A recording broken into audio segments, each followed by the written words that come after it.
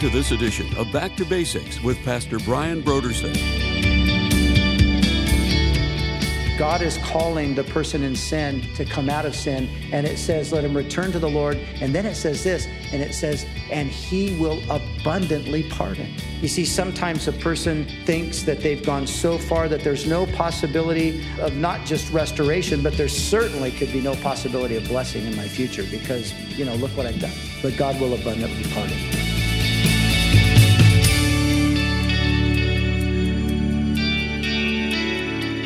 Today on Back to Basics, Pastor Brian continues his study in the book of Genesis. Join us as Pastor Brian concludes his teaching on Genesis chapters 29 through 31 in a message titled, Jacob, Laban, and the Consequences of Deceit.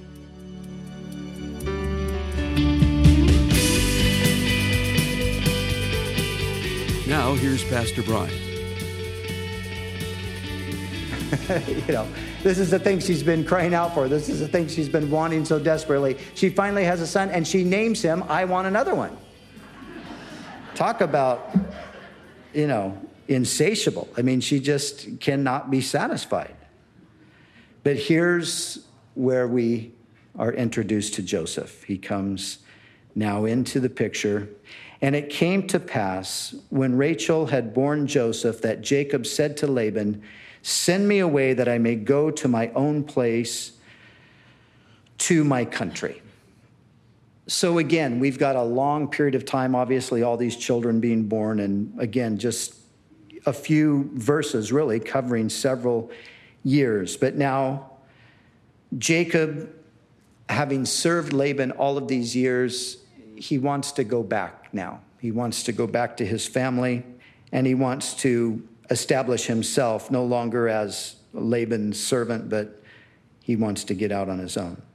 And so he says, give me my wives and my children for whom I have served you, and let me go, for you know my service which I have done for you. And Laban said to him, please stay, if I have found favor in your eyes, for I have learned by experience that the Lord has blessed me for your sake. Then he said, name your wages and I will give it. So Jacob said to him, you know how I have served you and how your livestock has been with me. For what you had before I came was little, and it has increased to a great amount. The Lord has blessed you since my coming, and now when shall I also provide for my own house? So Jacob's just, making that point. Look, you're blessed, but what about me? I've got nothing. So he said, what shall I give you? And Jacob said, you shall not give me anything. If you will do this thing for me, I will again feed and keep your flocks.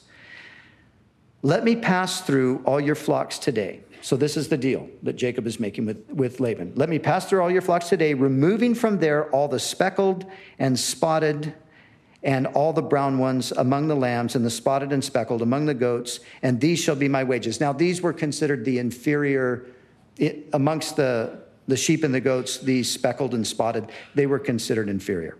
So Jacob is saying, give me all the secondhand sheep, basically. So my righteousness will answer for me in time to come. When the subject of my wages comes before you, everyone that is not speckled and spotted among the goats and brown among the lambs will be considered stolen if it is with me. And Laban said, oh, that it were according to your word. So Laban thinks, well, this is a great deal. Okay, I'm in. So he removed that day the male goats that were speckled and spotted, all the female goats that were speckled and spotted, every one that had white in it, and all the brown ones among the lambs, and he gave them into the hand of his son. And then he put 3 days' journey between himself and Jacob fed the rest of Laban's flocks. Now Jacob took for himself rods of green poplar and of almond and of chestnut trees, peeled white stripes in them, and exposed the white which was in the rods.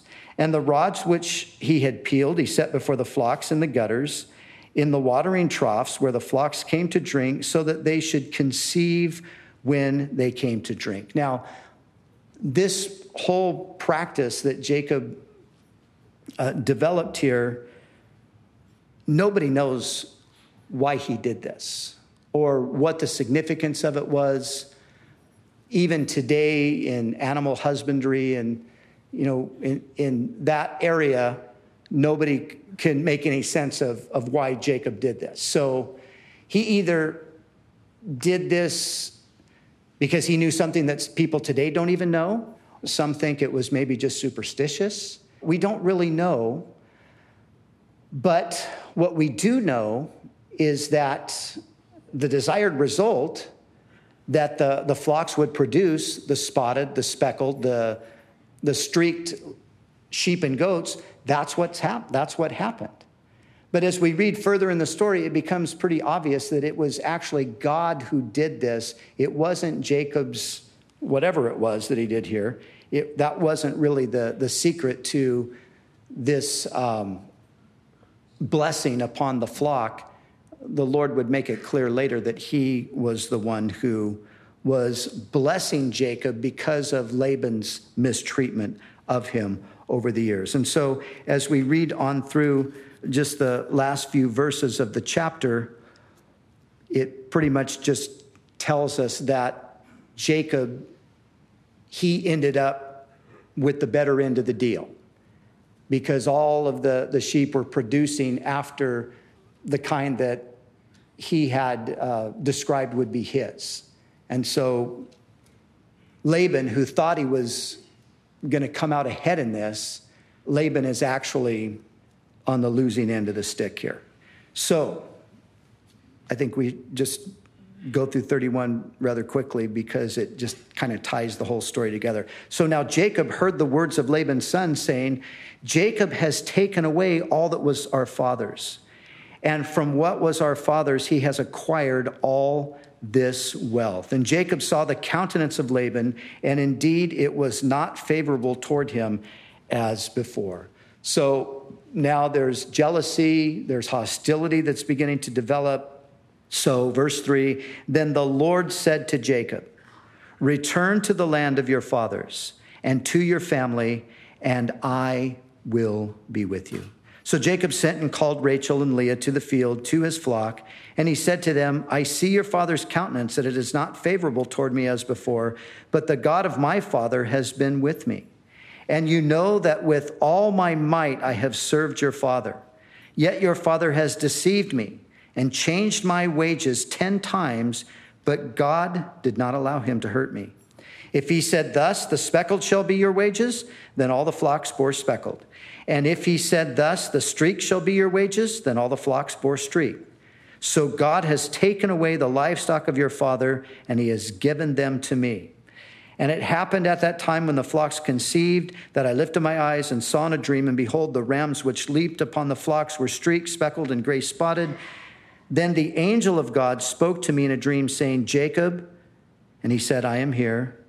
And he said, lift your eyes now and see all the rams which leap on the flocks are streaked, speckled, gray spotted, for I have seen all that Laban is doing to you.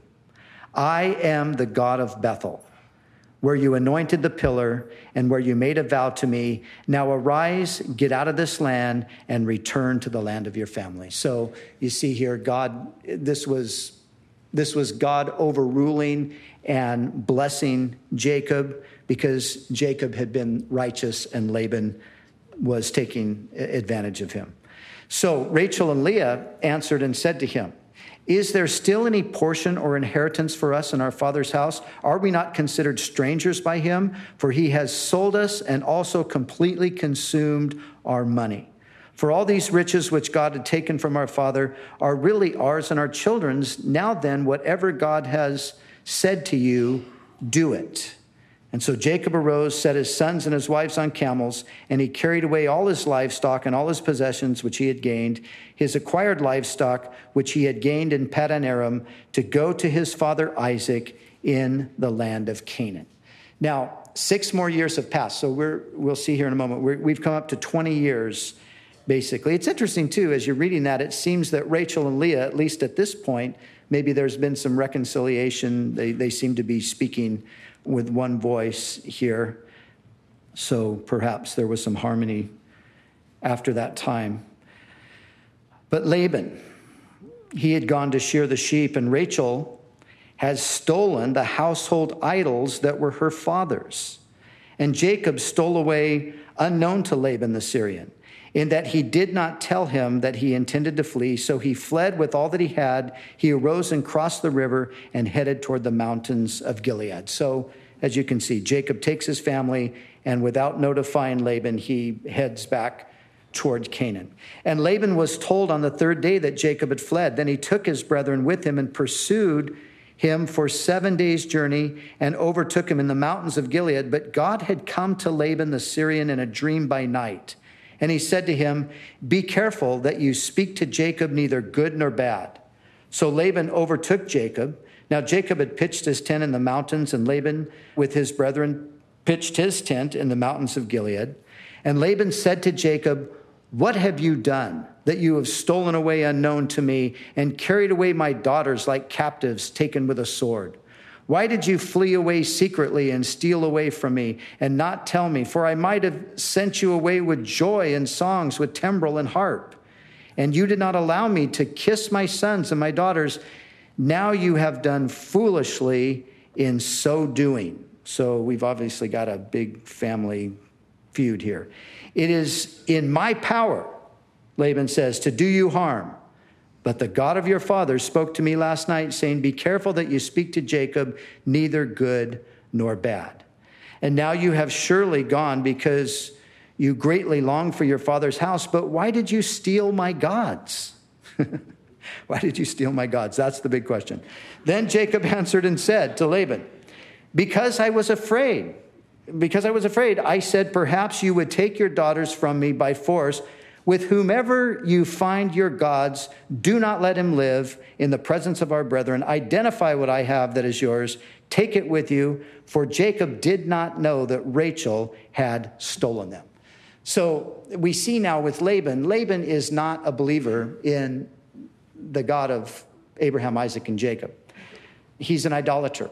And God only knows why Rachel would have taken these gods. But, evidently, as we're looking at these people here, in many cases, their faith is very, very immature, to say the least. And in Laban's case, there really doesn't seem to be any genuine faith.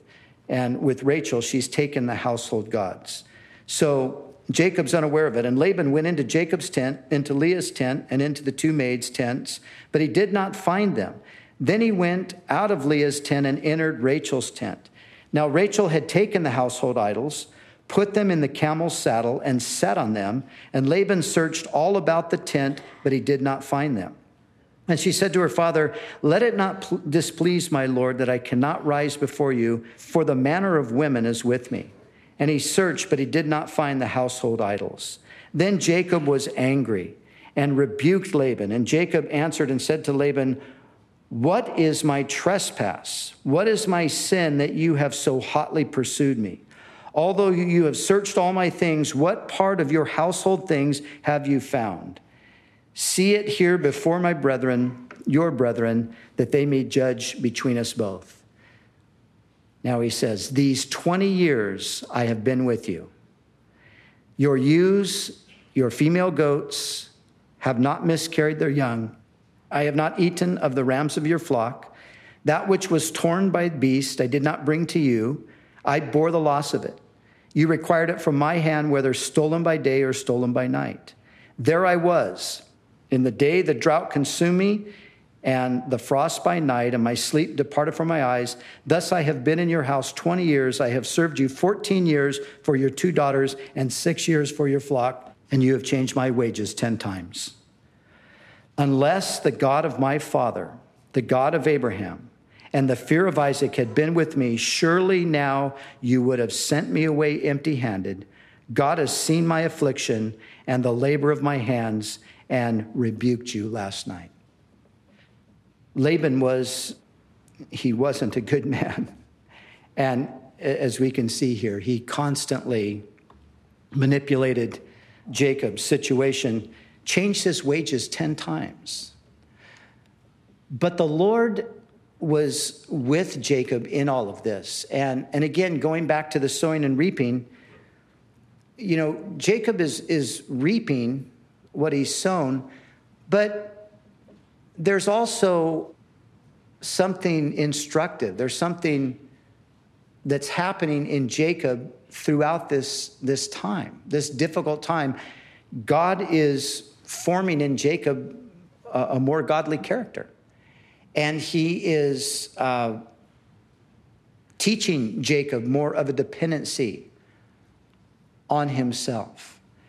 And, the Bible tells us not to despise the chastening of the Lord. And of course, when we do sow to the flesh and we reap, that is a form of chastisement.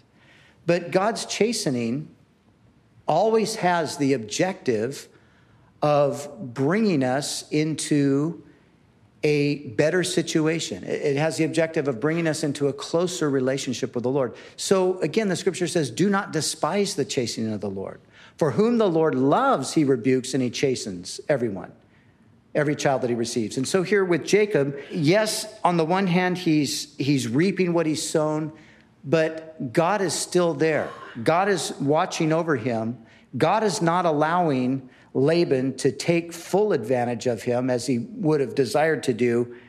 And as Jacob here acknowledges, the God of his father had still been with him through this whole process. And when we blow it, when we make mistakes, when we sow to the flesh, when we do those kinds of things that get us into trouble,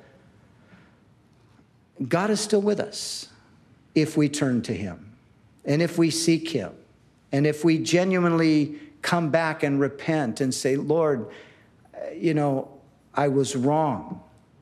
And even though we might go through a difficult season as a result of that, God will still be with us and he will work through those things to bring us out on the other side. I have met many people who have, as I said earlier, they have a lot of self-inflicted wounds. And one of the worst things about a self-inflicted kind of a wound spiritually is you always have in your mind the question of whether or not God is going to be merciful to you, because after all, you're in the condition that you're in because you sinned.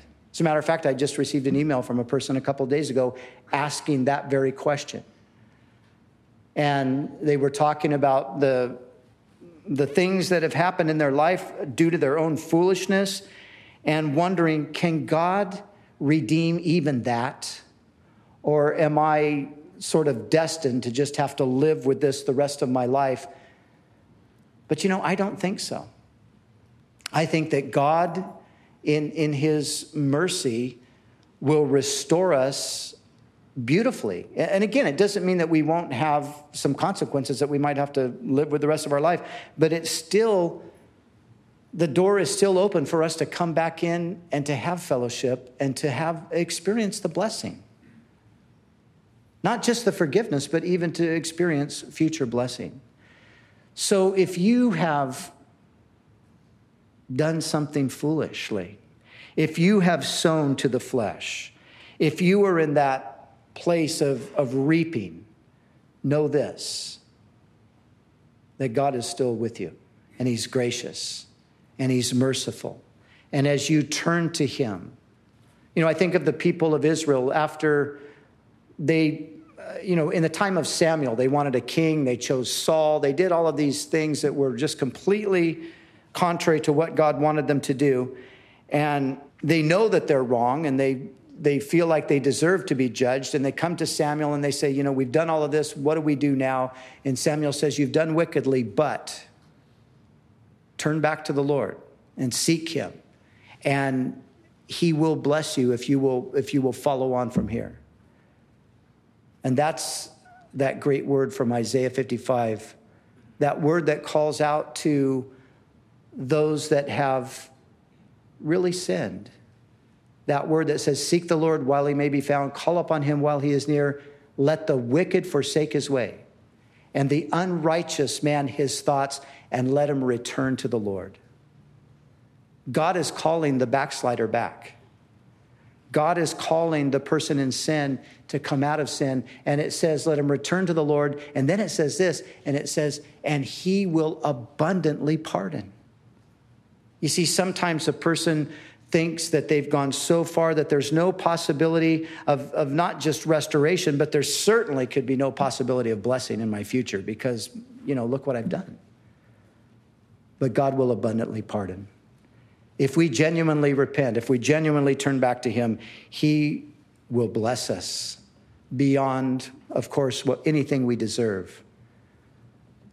We can count on that. We have that promise in his word. And here Jacob is acknowledging, God has been with me, and he's the one that's protected me. So Laban answered, and he said to Jacob, these daughters are my daughters. These children are my children. This flock is my flock. All that you see is mine. But what can I do this day to these daughters or to their children whom they have borne? Now, therefore, come and let us make a covenant, you and I, and let it be a witness between you and me. So Jacob took a stone and set it up as a pillar.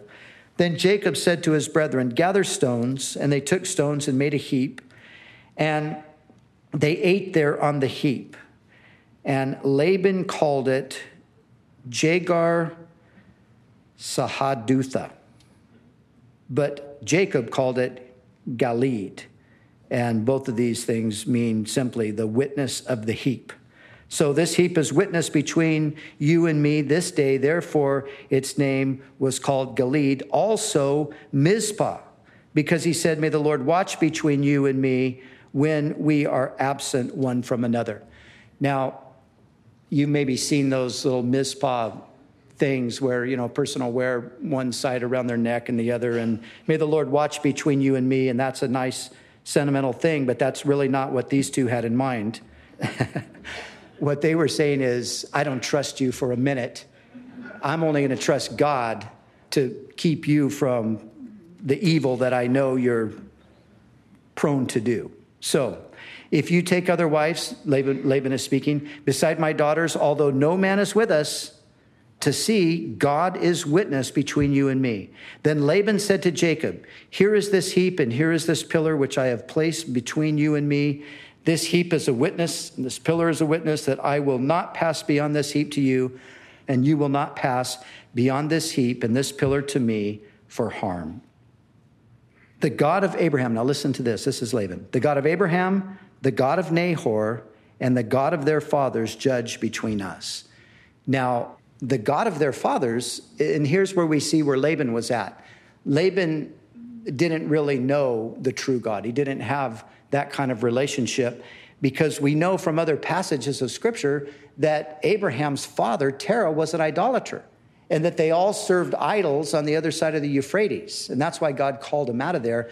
But here, Laban, he's kind of got the politically correct perspective here. The God of Abraham, the God of Nahor, the God of their fathers judge between us. And Jacob, listen to Jacob though, Jacob swore by the fear of his father Isaac. So Jacob's swearing by the Lord. Laban, he's got kind of his own version of God that he's made up here. And so Jacob offered a sacrifice on the mountain and called his brethren to eat bread. And they ate bread and stayed all night on the mountain. And early in the morning, Laban rose, kissed his sons and daughters, and blessed them. Then Laban departed and returned to his place.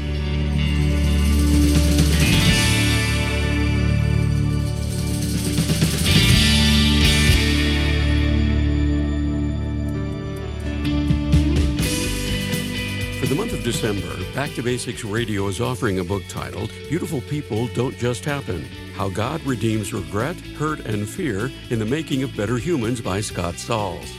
Do you fight an internal hidden battle all alone? Or do you hear the quiet shaming of your own inner thoughts over past actions and regrets? If you answered yes to these questions, then you are not alone at all. In his book, Beautiful People Don't Just Happen, Scott Sauls shares about God's counter voice against the nagging voice of silent inner shaming. You'll also discover the secret of contentment, even in the face of guilt and regret, because God wants you to notice that He notices you.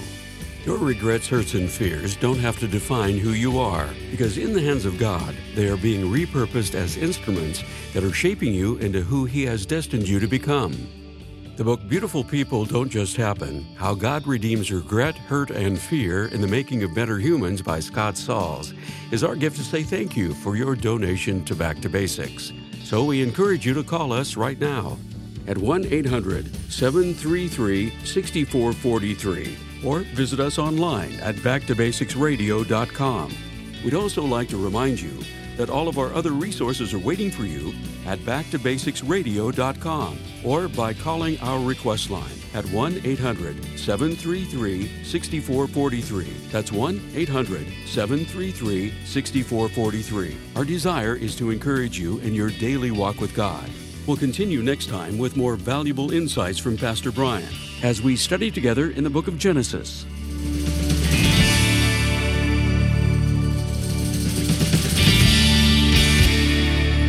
Back to Basics is the preaching and teaching ministry of Calvary Chapel, Costa Mesa, California.